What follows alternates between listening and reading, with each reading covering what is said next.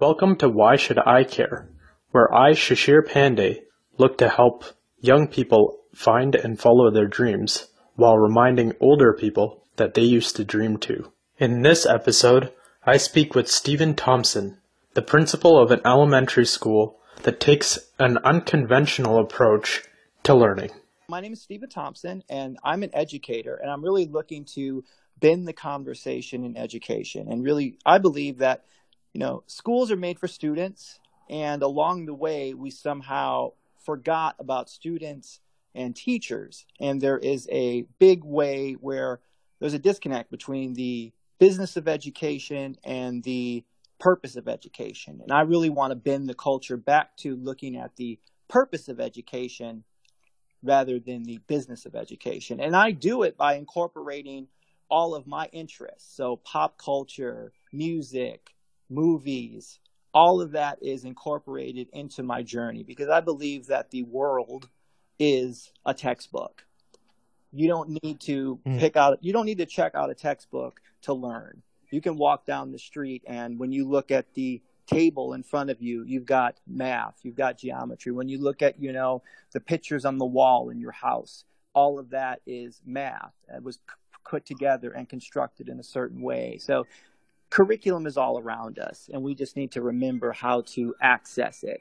And it's really not, I need to go out and buy a textbook. And I think if you look back in history, you will go back and see that it started off with a teacher, Aristotle, Socrates, and the profession was, respected. There weren't administrators in ancient Greece. When we built the pyramids, they didn't have a principal. They had teachers who taught concepts, and those concepts were able to educate and build the wonders of the world. So I'm almost like a blockchain idea of education. I believe that education could run on a blockchain similar to like a Bitcoin.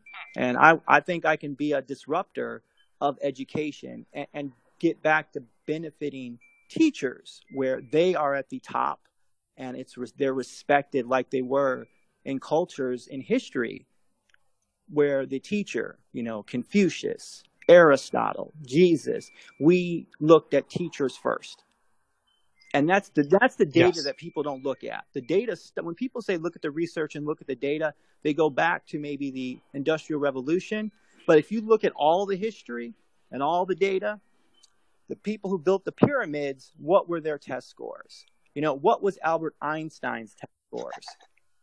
So we did it without test scores. We put a man on the moon without a test score. So what's the problem?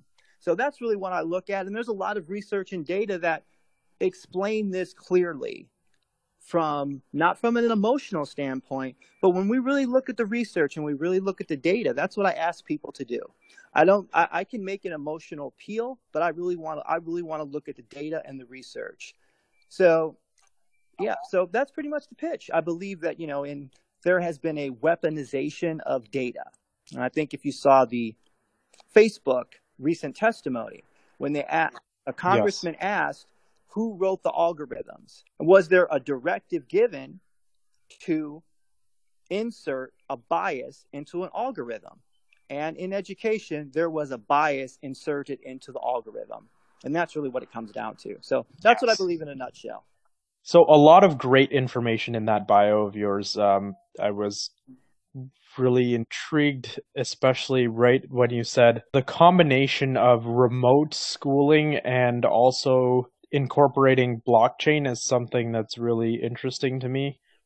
I know that the whole idea of blockchain is decentralized, so you don't have these big organizations like banks in the middle holding your cash and providing trust. There's a numerical algorithm that is encrypted in such a way that that it feels safe to both parties without a middleman. Correct.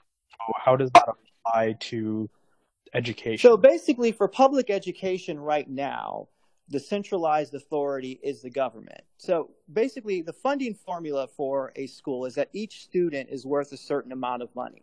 So in the state of California, every student is worth a monetary figure. So, and high school students are worth more than than elementary school students. And poor students, socially economically disadvantaged students, their formulas are calculated at a higher rate than students who are non-economically disadvantaged. So basically you only need the central authority in education to move the money around. You don't need them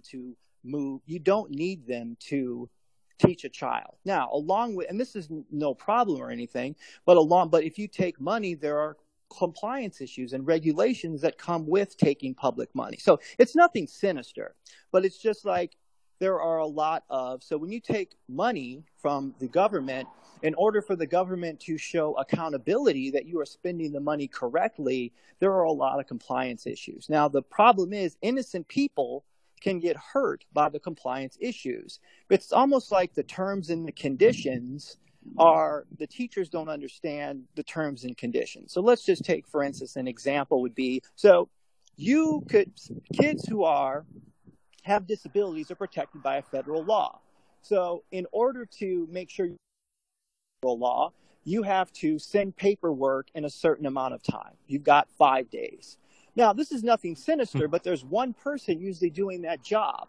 And that one person misses that 10 days, and you've got a very wealthy person now. You've broken the federal law, and the school will not take liability for you. So now you, a poor attendance clerk who's overwhelmed, making $11 an hour, now has federal charges against you, and also now you can end up going to jail. Now, I've seen this because I was a part of an organization that the federal government raided the organization, and the owners ended up going to jail. Nothing sinister, because they set up the organization based upon how a private organization would set it up. So basically what it came down to was private versus federal. And if you take money from the government, you have to follow the government's rules. And there's a lot of rules, and all those rules are hard to understand. But if you, on a blockchain, you just take the government out of it, you can just go directly to the student.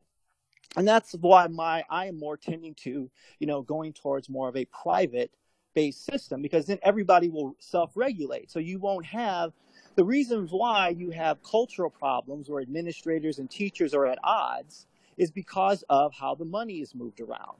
That's why when you hear somebody say at a school, we need to have high attendance, it means attendance equals money. So if kids don't come to school in the state of California, every school is funded differently. So in the state of California, it's not funded based upon property taxes like in some states, because the state of California wanted it to be equal.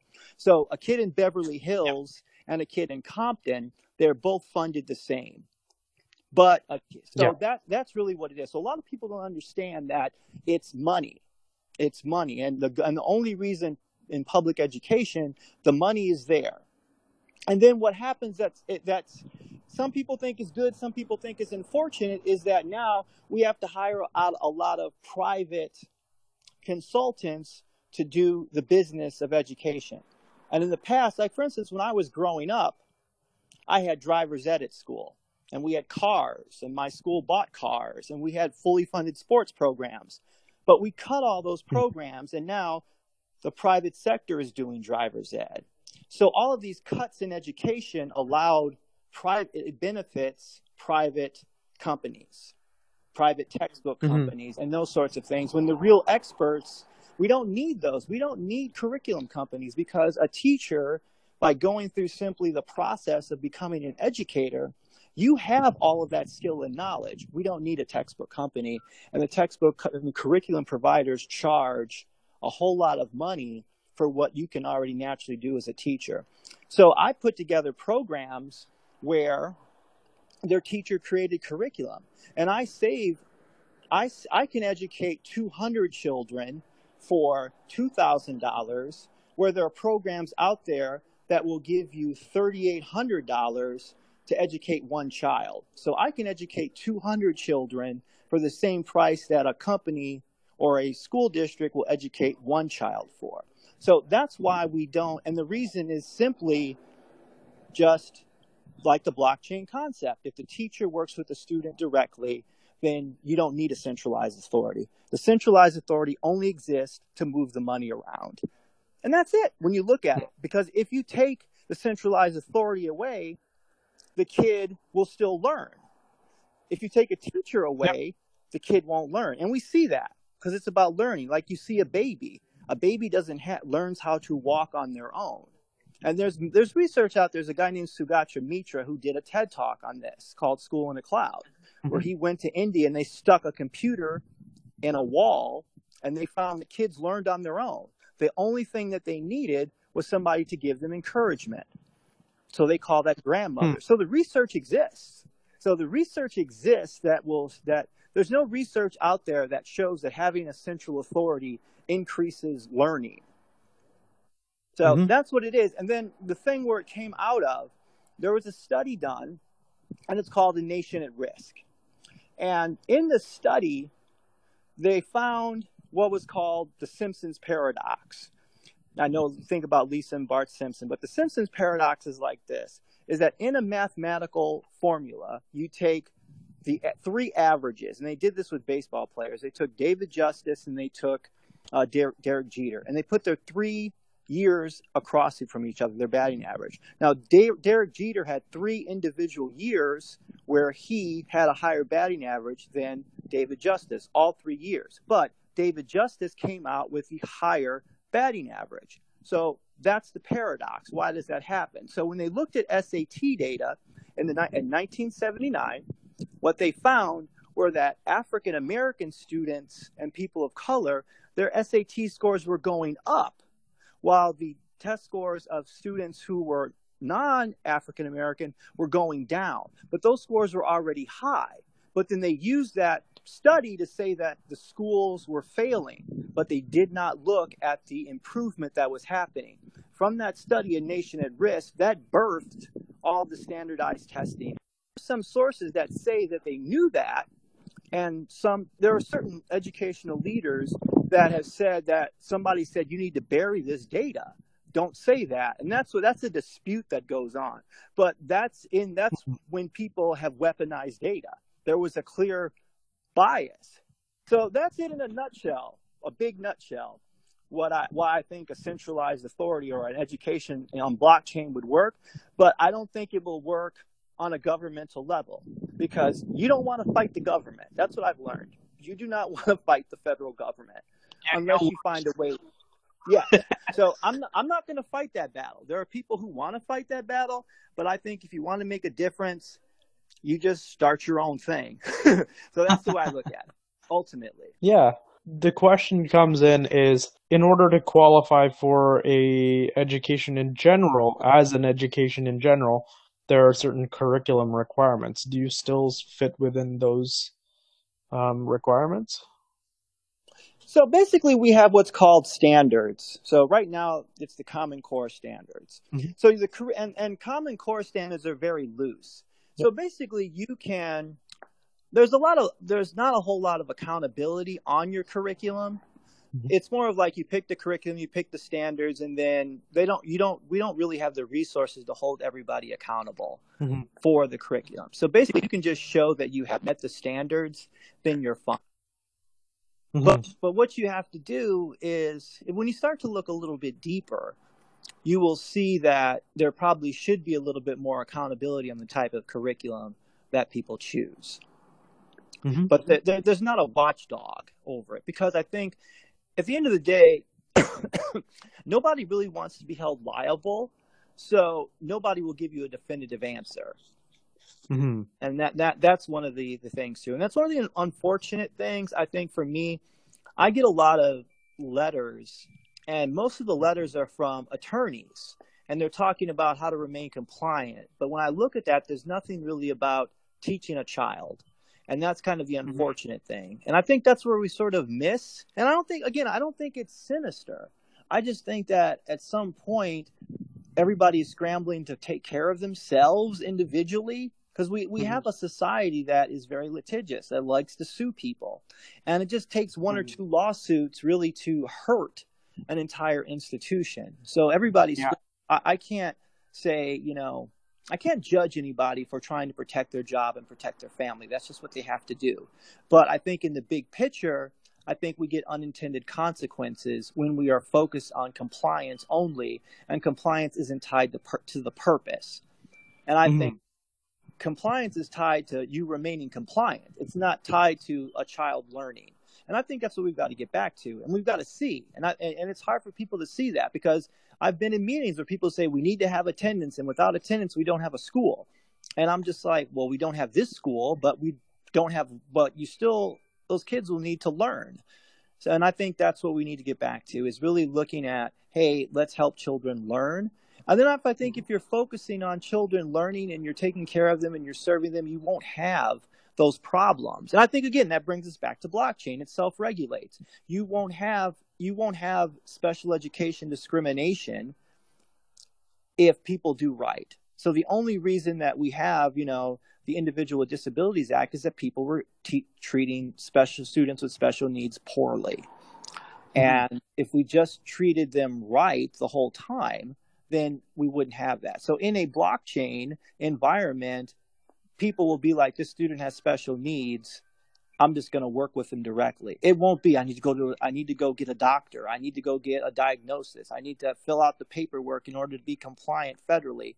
You just know what things to do with a student to help them work within the confines of their disabilities.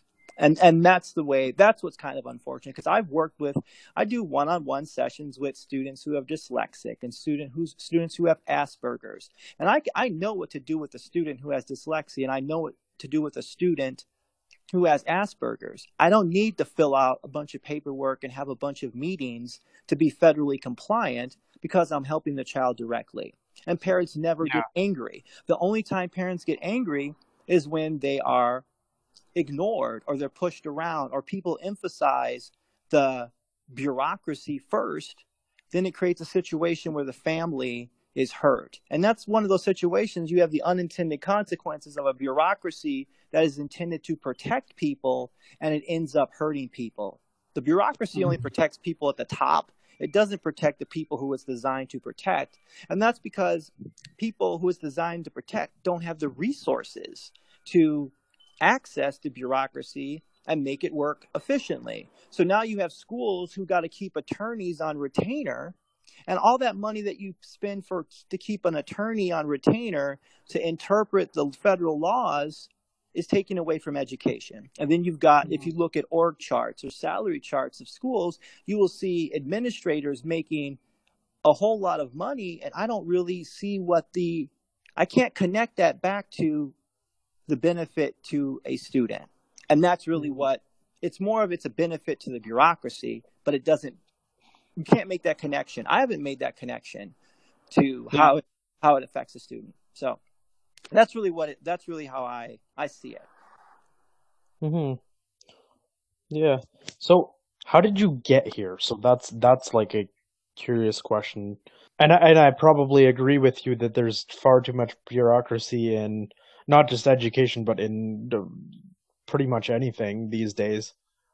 What did you go to school for yourself? What sort of shifted your mentality into this sort of thinking? I've always had a problem with authority and bureaucracy, so I think that's been consistent with me. I originally went to school to be a saxophone player, and the same type of situation happened. I wanted to be a jazz musician, and I got into my first. I wanted to be a jazz musician, and I go to my audition, and they put me in front of a piano, and they played a note, and they said, sing this note. And I'm like, I want to play jazz. And they're like, no, you've got to sing the note. So I failed. I failed the music audition. I didn't get into music school. Now here I am. I'm a state classically trained, all-state jazz band saxophone player who can't get into music school. Jean-Mayer the Marching Man, all sorts of accolades. I can't get into music school. So I talked my way in. And I went and auditioned, but I could not fulfill the requirements.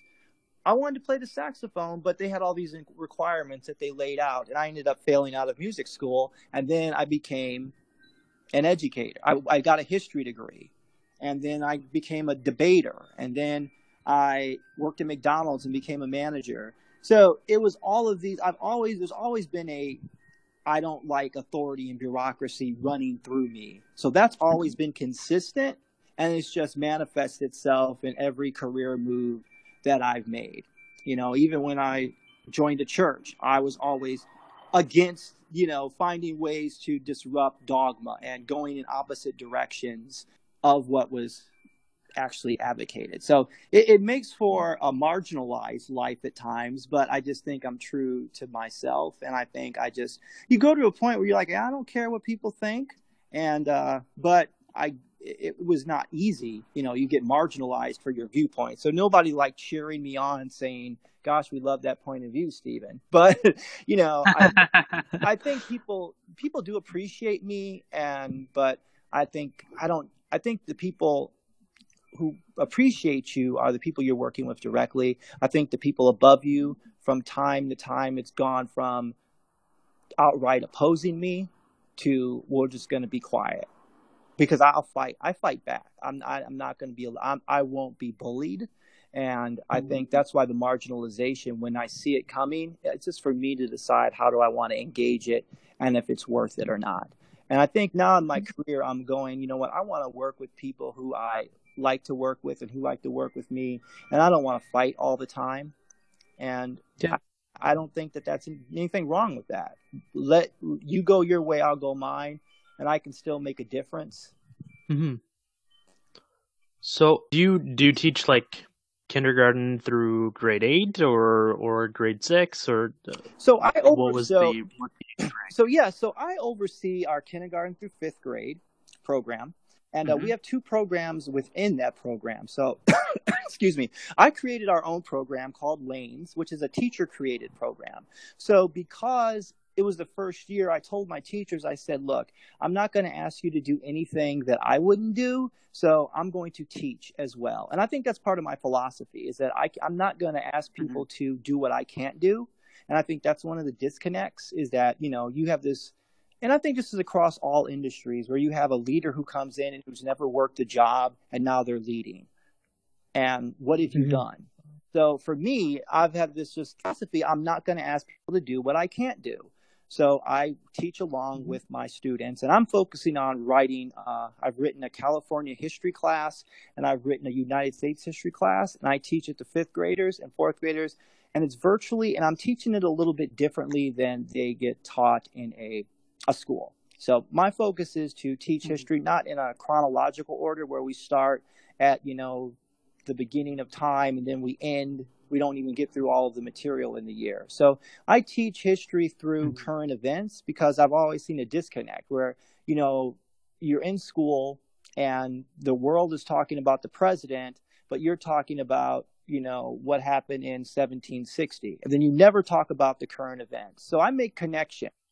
And I think that's really good. Yeah. So by making connections, I can talk about, it's been very hard this cycle to talk about, because 4th and 5th grade history are all about, you know, learning your state history, and then 5th grade history is about U.S. history. And I've always taught the elections. So for me, I was going back and forth. I'm just going to teach the elections. And I made this video about, you know, teaching the parents how to watch the Trump-Hillary debate. And then he brings Bill Clinton's accusers. So now I'm like, great. What are the parents going to think? Or now it's like, I want to talk about the presidency. I don't want to endorse a particular candidate, but okay, porn star. I'm like, you're making it hard for me. I want to teach about the systems of government, but I got the president up there saying, you know, porn star. And what's hard is because, you know, used to, as an educator, you sit in the classroom and you would tell children, okay, if you respect people, if you don't make fun of people, if you don't bully people, everything will turn out okay. But now I'm like, hey, if you're a screw up, if you're a bully, if you treat people mean, there's a lane for you, a career lane, and you could be president by treating people horribly. And that makes me really uncomfortable as an educator, because I know that I can't, the minute you take a side, you will alienate the people you want to serve. So I have to remain politically neutral. And I believe that's what we should do anyway. I mean, what goes on in the voting booth is like what goes on in your bedroom. Look, I'm not telling people who I vote for, because I think that's private, and it's nobody's business. And I think all of us would do a lot better in life if we sort of heeded that advice. But I have to serve everybody. So I can't, it's a difficult posture to wrestle into in our current political environment. I do believe that we can talk about these things civilly, but I just am upset at the grown-ups who are modeling to our children things that I would never teach our children to do. And then when you see things like, these adults yelling at these children, at Parkland, it's sort of like, you should be, I as a teacher was so proud because that's what I teach children, to be self-advocates. But for somebody to say that, oh, they're just liberal shills and to name call, I'm just like, what is that? I mean, we don't need to call somebody. Can we have a discussion about gun control without calling somebody a liberal tool, or somebody's going to take all of our guns? That's not even, that just shows to me that you really don't understand. You should have been in a 5th grade history class, because you would know in a 5th grade history class that the only way you can ban guns is by having 2/3 of the House and the Senate vote on it and having state constitutions. So we're never going to get to that point where there's an amendment on the table. So you people who are yelling guns, you don't know history. So it's not about, it's how, so that's the frustrating thing. And to see adults modeling poor behavior and then saying, we've lost family values and we've lost a work ethic and people are lazy. I'm like, you know what? You're hurting people. And why don't you stop for a minute and realize that you are hurting people and apologize for hurting people? And that's what bothers me about the current political environment. And, just sort of shaming, even with, talking about snowflake cultures and, those sorts of things. It's sort of like, who's the snowflake? It's who's the real snowflake? So, Yeah, I mean, no, I didn't get it affected. Colin Kaepernick kneels and white people, yeah. That sort of stuff is, to me, discouraging as an educator, to see the people who could young people need mentors. And for people like that who could be in a position to mentor someone, choose to marginalize and make fun of them. And I was at an event the other night, and the speaker he said, this generation can either make the greatest amount of impact in civilized history, or they can be the most barbaric. The deciding factor will be how they process their pain. And to see I don't know what's going to happen. Will these kids who are being marginalized and hurt all the time, will they be barbaric because of that? Or will they be a transformative light? And I think that, adults really need to realize that. And I think children will be okay. And that's part of developmentally appropriate things.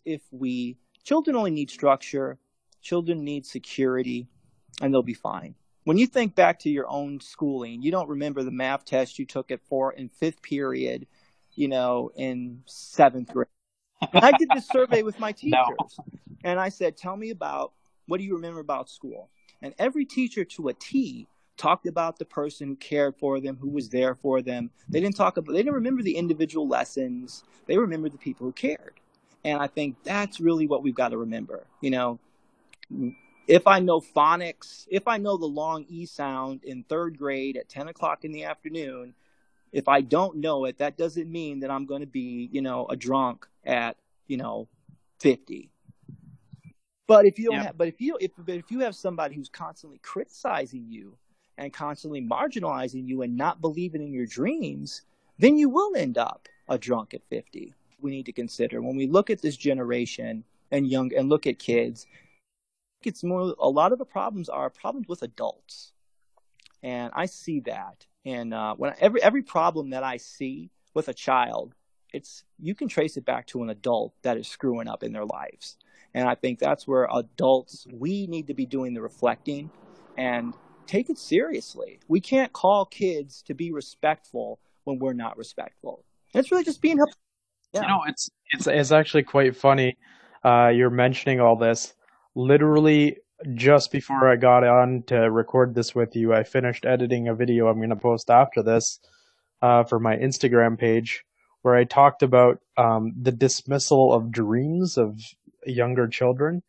So essentially, I talked about how, for example, your your child comes to you and you ask them, um, "What do you want to be when you grow up?" And the child says, "Oh, I want to be a dinosaur." And that's like, "Wait, what? That doesn't make any sense." And then the adult tendency is to go, "Okay, well, that's just like kid speak. That's dumb. It doesn't make any sense, right?" But if you dig a little deeper, maybe you find out that the kid actually really enjoys pretending to be a dinosaur, so they should go into acting classes. Or maybe they really enjoy the archaeology aspect of thinking about dinosaurs, and there's a lot of practical applications behind those dreams that they just don't know how to express yet. You're exactly right. You're exactly right. I'm glad you brought up the dinosaurs. When I was in my my teacher training program, somebody got up and they said, "Don't teach the dinosaurs because it has no educational value." And I sat there and I said, "Would you tell that to an archaeologist? That what they do has no educational value?" So that is true. And it's like what you said, what you explained right there was design thinking. And I think education needs to embrace design thinking, where you pull a child forward. You articulated it better than people with PhDs writing curriculum. Well, thank you. But that's really what it is. We need to embrace design thinking. What you just said is pulling the idea forward. What happens when you tell a child, they can't do this, the child doesn't have, they don't have the developmental skills that we have. So the child thinks I'm stupid when they hear that. They don't think, well, I need to go on a different career path and all those other sorts of things. But it hits the child's identity. And then they never pursue their dreams. And that's what we don't realize. We don't realize that simply as an adult, if somebody says to me, "Stephen, your idea is stupid," I can just say, "Thank you for the feedback," and move on, because I'm developed enough to know. It's not that I'm smart enough. It's just that I have higher thinking levels that came because I hit the age 21. Neuroscience says that. But a child doesn't have that kind of thinking ability. That's why you always see child geniuses. They're always geniuses in math. You never see a 5-year-old who writes an Oscar-winning screenplay. It's because they don't have critical thinking skills developed enough to do character nuances and those sorts of things. That's just child development. Mm-hmm. So that's why you always see geniuses in math, but they can't critically think. So, and it's not that the child doesn't have the ability. It's just neuroscience says that you won't develop enough to think that way. So when we marginalize a child's dreams, it hits their identity and they think something is wrong with them. And that's when we wound them, and that's where the wound comes. And when they talk about everybody has a father wound, or, when you go to therapy and they bring you back to your childhood and your wound. And that's what we do. We could not wound people, and we would make it, somebody's going to get wounded as a child. The world isn't perfect, but we don't have to wound children. We can make that decision in the moment to stop for a second and consider, what effect are my comments going to have on a child? And the child will self-regulate. I mean, we all go through, if you just simply say, "Well, great, go get a book. Let's get a book on dinosaurs," and read it to them. And then maybe they're going to, 5 minutes later, they're going to want to be a cop. Yeah, it's interesting that way, right? Kids will go through those sort of progressions so quickly, and yet as adults we have we struggle to let go of a singular thought, right? It's like, "Oh, I'm going to be an engineer," and you're stuck to that for 4 or 5 years, and you're not. If you catch yourself thinking off course, then you sort of self-correct. But I think that as a child, if you have a singular, consistent mentor that's empathetic and encourages your dreams, I think that mentality would be reduced. Yes, you are absolutely correct. You nailed it. I went to an event I was at an event in Orange County. Now, Orange County is a very wealthy area. And there was a therapist, and he was talking about the high suicide rate in Orange County. Now I know why there's a high suicide rate, or there's, pain in a economically disadvantaged area, because, when you see somebody get shot, that's trauma. But I'm like, why are people who are wealthy, who have everything, killing themselves? Why would a kid who's got a Porsche, who's got their own summer home, parents are wealthy, why are they killing themselves? And what the therapist was talking about, it comes down to time. Like, kids need connection. So when the parent, is working 50 hours doing, what they do, and then they give their child a Porsche, the child needs the parent. So they need the parent there to talk with them, to be with them, to show interest. And then that child feels loved. And the child is not scrambling, and the child. So it comes down to time. That's what one of the therapists told me. It comes down to time. And that's also kind of eye-opening, because I'm sitting there thinking that, these people got it all. They're wealthy. They're making a lot of money. Why are they unhappy? And that's eye-opening on both sides. So it's not an issue of somebody's, the rich are bad and the poor are bad, or anybody's bad. It's just that we've got to get back to our shared humanity. And our shared humanity values the connections we make with each other. And if we do that, then I think we will go a long way of helping each other, by just looking at our shared humanity again through those eyes, like you just mentioned. And in my experience, Porsches do not provide very good emotional support. So, Stephen Thompson, at, let's say, 10 years old, if someone asked him what he wanted to be when he grew up, what would he say? I wanted to play basketball professionally. I wanted to play all the major sports professionally, and I wanted to be a superhero, and I wanted to be an actor. I wanted to be those things. I used to make up my own superhero and run around. Then I would sit there and dream about, playing for the Chicago Cubs, or I grew up in Chicago. So I wanted to play for the Cubs, the Bears, and the Bulls all at the same time. Those are the things I wanted to do. I wanted to, those are like my dreams, Yeah. Okay.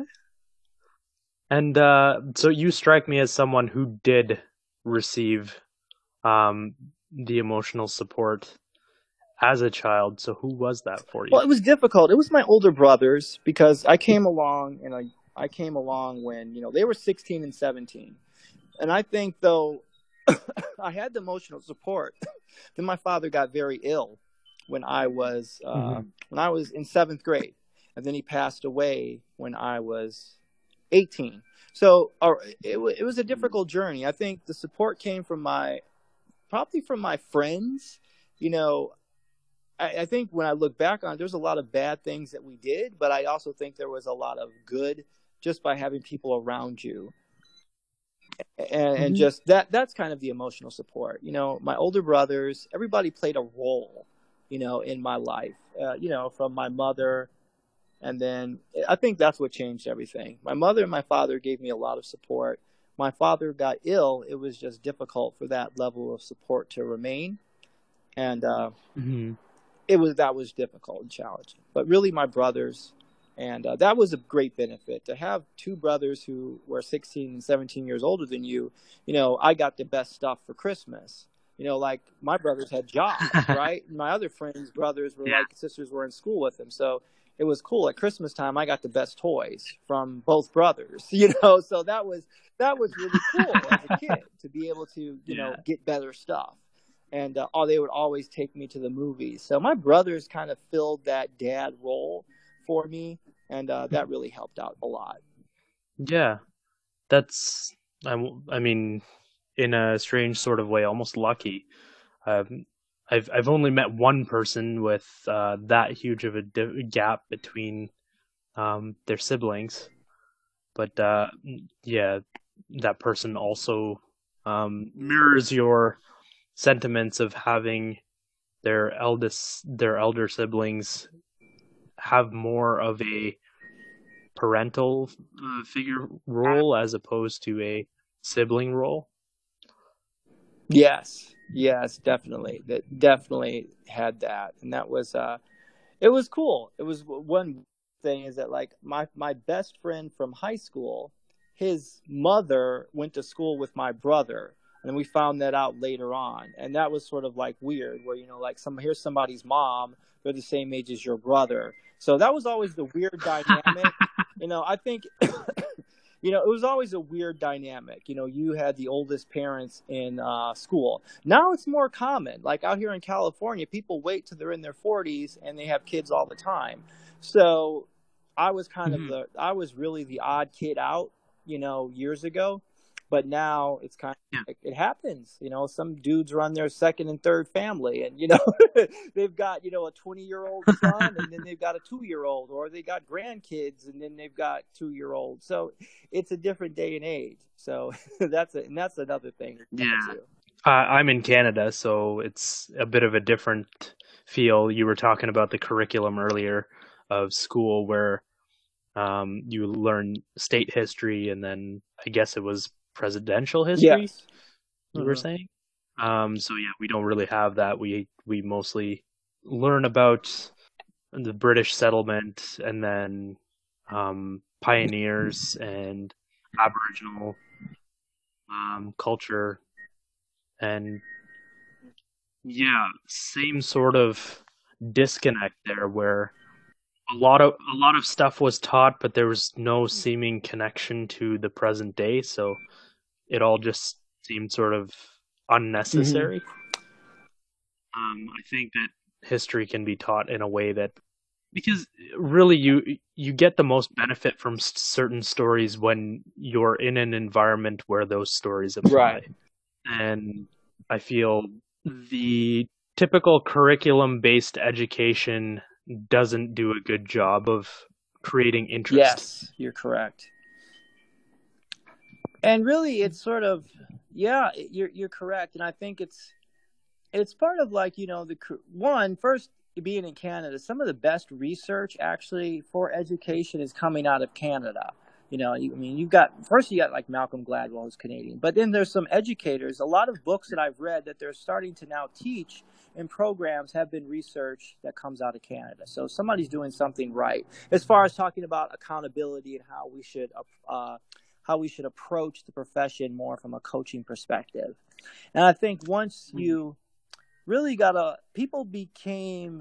it's sort of like this. Curriculum is supposed to is a good servant, but a horrible master. And sometimes people want the curriculum to be the master. So if you drop the curriculum down, then the magic will happen. The magic happens with a teacher using the curriculum. Perfect, and allowing the teacher the freedom the curriculum is like an instrument.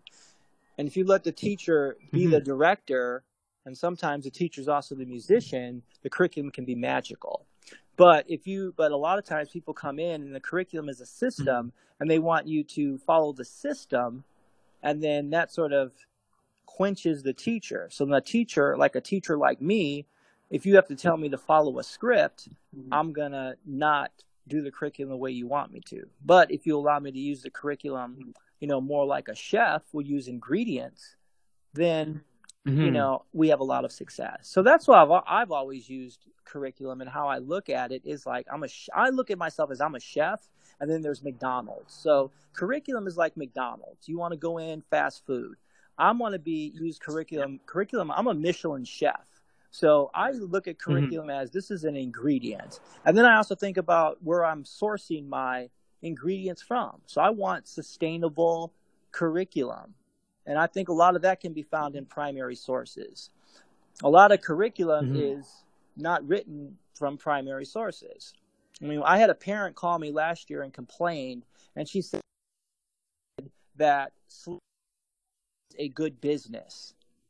And I had to stop for a second, and when I read it, it said that, plantations were well run and they were a good business for the owner. And I wrote a very strong, forceful email to the curriculum company, and I said that this is absolutely unacceptable. A plantation was, that's war crimes being committed, but to call it a sustainable business is atrocious.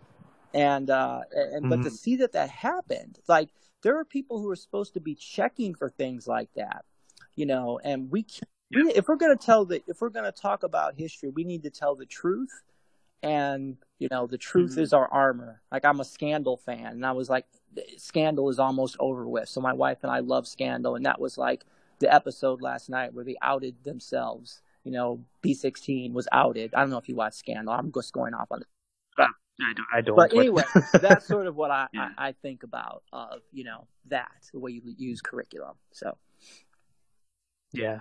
And I actually remember now that now with the internet and with people just generally being more socially aware of things, I learned a lot more about the natives here in Canada prior to the settlement of by the British. And I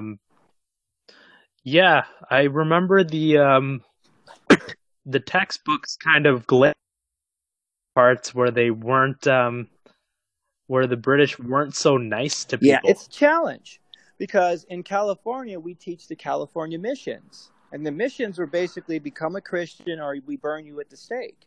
And it's hard to teach that. I mean, I obviously but I try to talk about, it's very difficult because it's also you also think about, what am I exposing a child to? But I try to expose them to the truth, and then instead of going rated R, I try to go rated G. I can tell the truth rated G. I'm gonna say, that they killed the Native Americans while they were trying to convert them, and let it sit there. So I think people you can tell the truth, but if you start going, you know what, then this is why we need to take down the system, that's when people get mad. If you just kind of explain it, then it just sits there and it's cool and nobody will bother you. If you try to be evangelistic and, turn into the Messiah or something, that's when people come after you. But if you just kind of put the truth out there, nobody's really paying attention. You can say, hey, look, I taught the standards. I taught about Native Americans and I taught about the Canadian settlers, and everybody gives you a thumbs up. And that's pretty much it. And then you're good. Mm-hmm. So it's really a lot of times is the vocabulary you use and how to message yourself. It's sort of like you've got to work. If you want to change the status quo, you've got to work within the status quo. And you can get the change that you want inside the status quo. You just got to play the status quo's rules. It doesn't mean you're a sellout. It just means that you can get change if you follow the rules. And people don't think. Mm-hmm. So rule followers don't have the peripheral vision. So if you're just checking the boxes and filling out the paper, they're not thinking that, this is going to lead to a revolution. Now, you in your mind are thinking, if I do this, I'm going to change and revolutionize the school or culture and bend it. Don't tell people that. Just think that to yourself, maybe pray about it or have a ritual and say that to yourself. Keep that to yourself and then follow the rules. And then when the change comes, then you can be like, hey, I made this change. Think about it. So it's that's really think it is. It's always about approach and messaging and vocabulary and knowing when to I read an article about, problems in companies. You either have a visionary and then you have somebody who executes things, or you have skill and will, or another types of things. And either people have a lot of skill, but they have no will, or they have a lot of will and they have no skill, or they're all visionaries, but then they lack execution. Mm-hmm. So it's one of the things I think about Elon Musk right now. Is he all visionary? And he's starting to fall back a little bit on execution when you see that Tesla can't meet their production goals. And then you see him setting these even crazier goals for himself.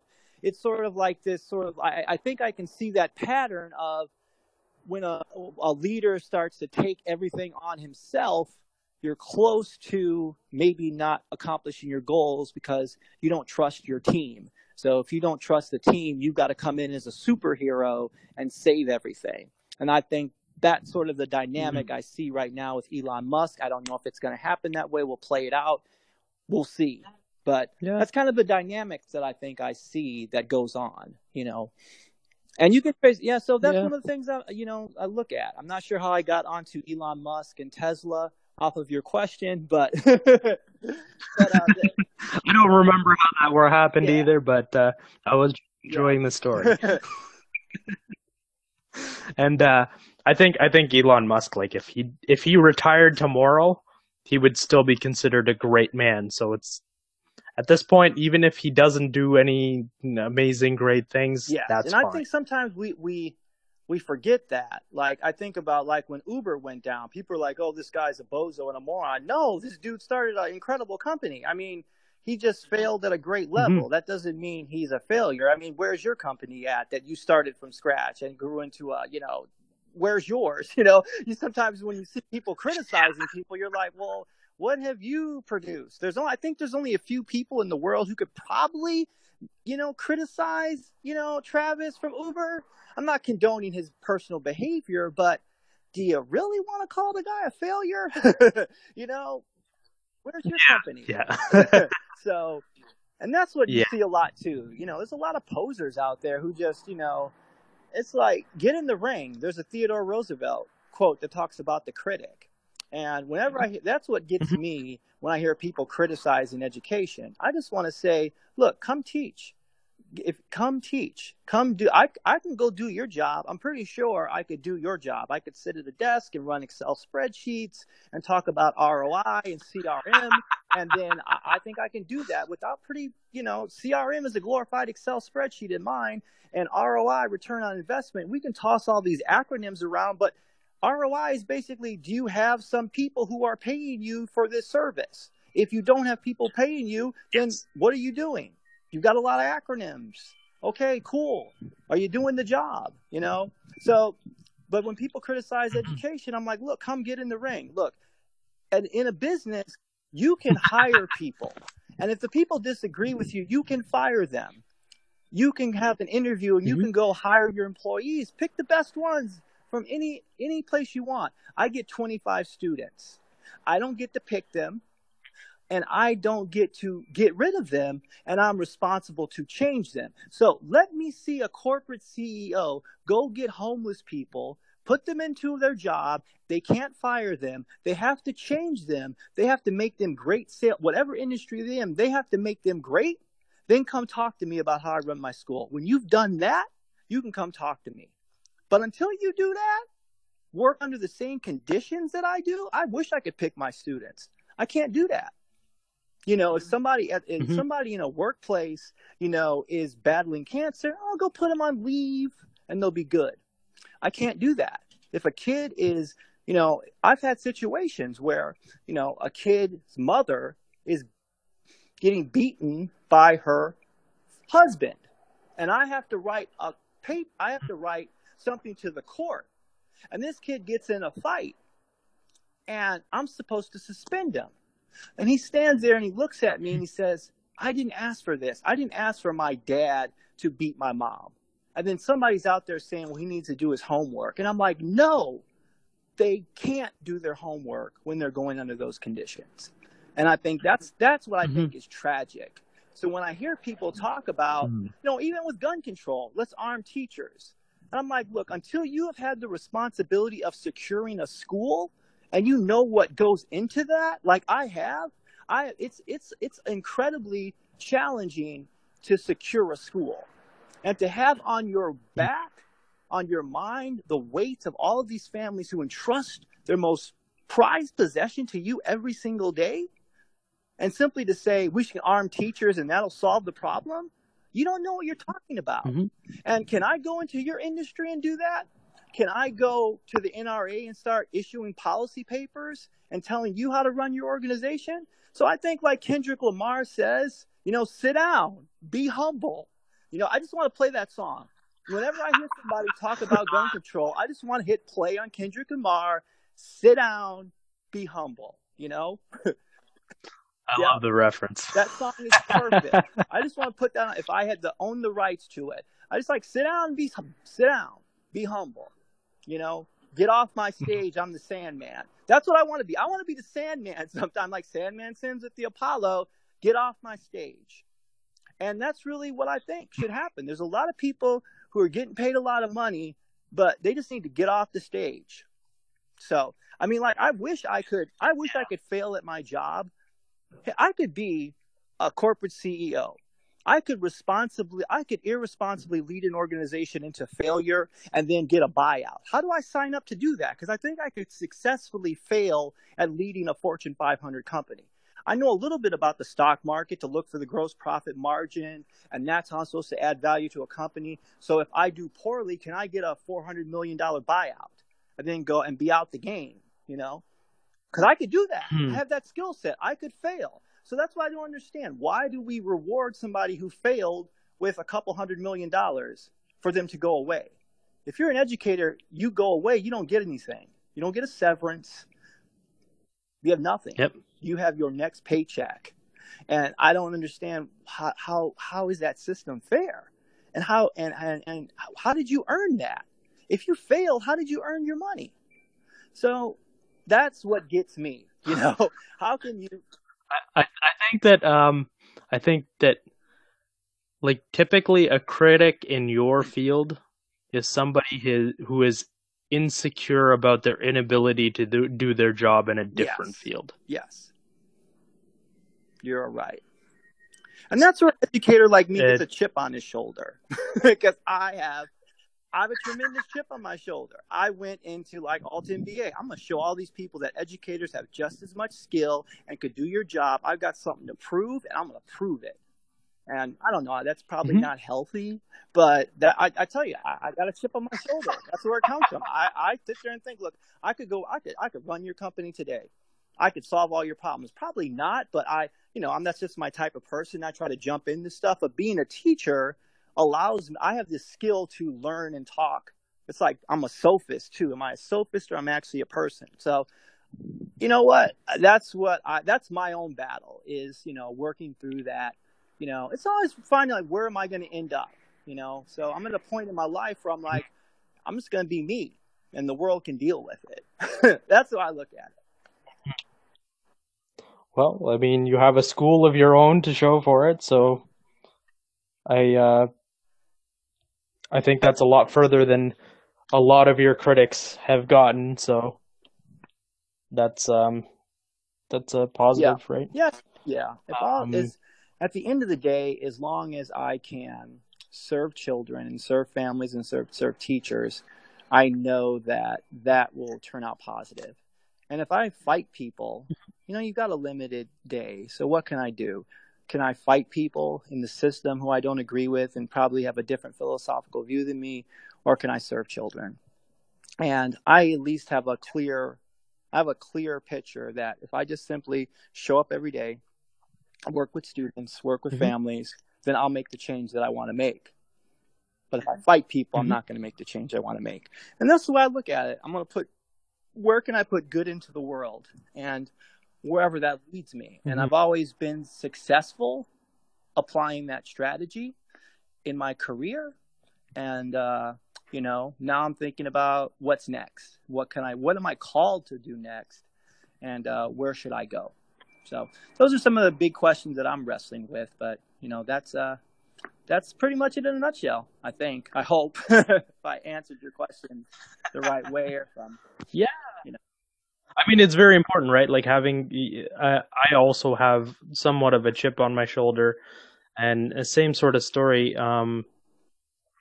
But yeah, I put out content every single day. I do things that I believe will put good into the world every single day. And if I'm wrong, that's fine. Maybe my opinion was wrong, but at least I tried. I don't see anyone else putting out content every day, and doing important work every day. Yeah, and right? That's important because I remember in the Stephen Pressfield book, War of Art, when he said we have an obligation to our gifts, but we don't have a guarantee of our results, and that's hard because I want results. Like I do my podcast, I want results, but you know what? And that's what I sit there and think. I was like, when I get to, and I heard a person say I heard Seth Godin say attachment is the beginning of suffering. The Buddha said that. And you are in love with this idea. So when I do my podcast and we do our podcasts, the important thing is I get to do a podcast and I own that podcast. So that's the most important thing. Now, my results, I want my podcast to be heard by all these people, and I want to but that's a different story. Like Seth Godin said once, there's the podcast business and the famous business. Which one do you want to be in? Because they're distinct. So what do I want to be? Do I want to be a podcaster? Well, I'm being a podcaster. I got my microphone. I've got my content. I've got a group of people who I can work with. Then I should be happy, because that's really what I want to be doing.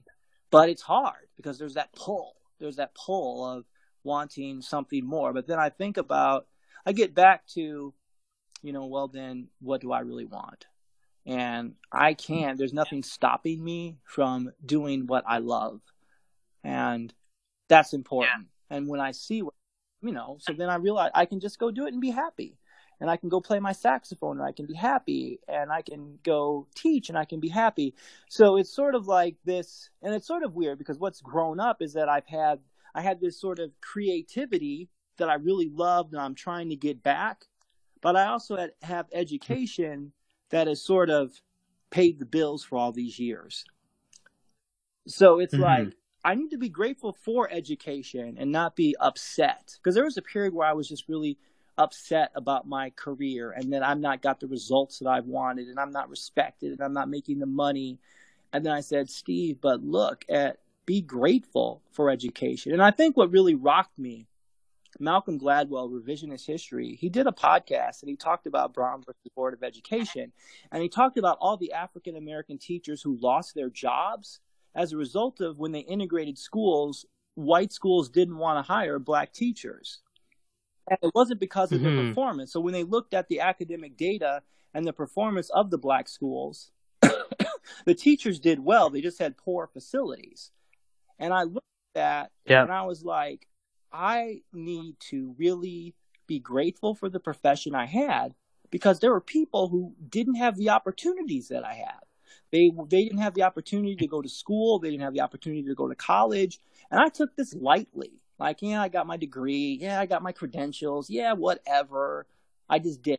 But there were people out there, and teaching, there weren't many jobs available for African Americans, not because of talent or ability, but the doors were closed. And I had to take it seriously because those people who had those jobs went to college, and when they couldn't get a teaching job, the only thing left for them was, some people had to go into, cooking or restaurant industry or the serving industry, or some turned to crime, or some got even worse, killing themselves or drugs. And I have to remember them, and I have a debt that I owe to them.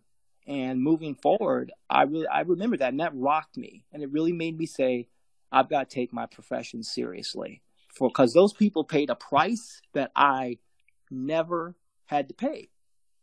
So that's really what that rocked me. And it really made me think that, like my father didn't have the opportunities that I had. He grew up in, the Jim Crow South. He had an 8th grade education, and he went to the military. He made it. He built a great life for our family. But there were doors that he couldn't get through to advance himself in his career. And it was just simply because somebody wouldn't open those doors. And he tried to get a leadership job in the post office his whole career. And there were always barriers that prevented him from getting it. It was not that he couldn't do the job, but an 8th grade education prevented him from doing that. So there are things that I talk about on my podcast, how, when the law school, the LSAT, the law school exam used to be all written and no multiple choice test. So somebody like Thurgood Marshall today might not pass the bar. But they put sometimes requirements are put there to keep people out more than they are to let people in. And I think sometimes if somebody can they do the job, or can they do your requirement? And I think you want people who can do the job. And that's kind of a battle. So that's kind of where I land on a lot of these things. Yeah. I think people overestimate their ability to measure other people's abilities. Yes. Yeah, it's been an interesting chat with you.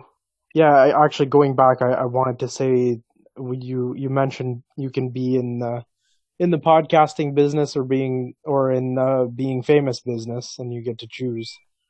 And I think I've taken that a little bit further. Like, I originally started thinking I was getting into the podcasting business, and I wasn't.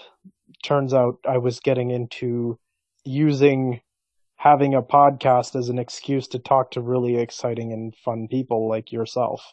Okay. I appreciate that. I'm glad you consider me exciting and cool. Yeah.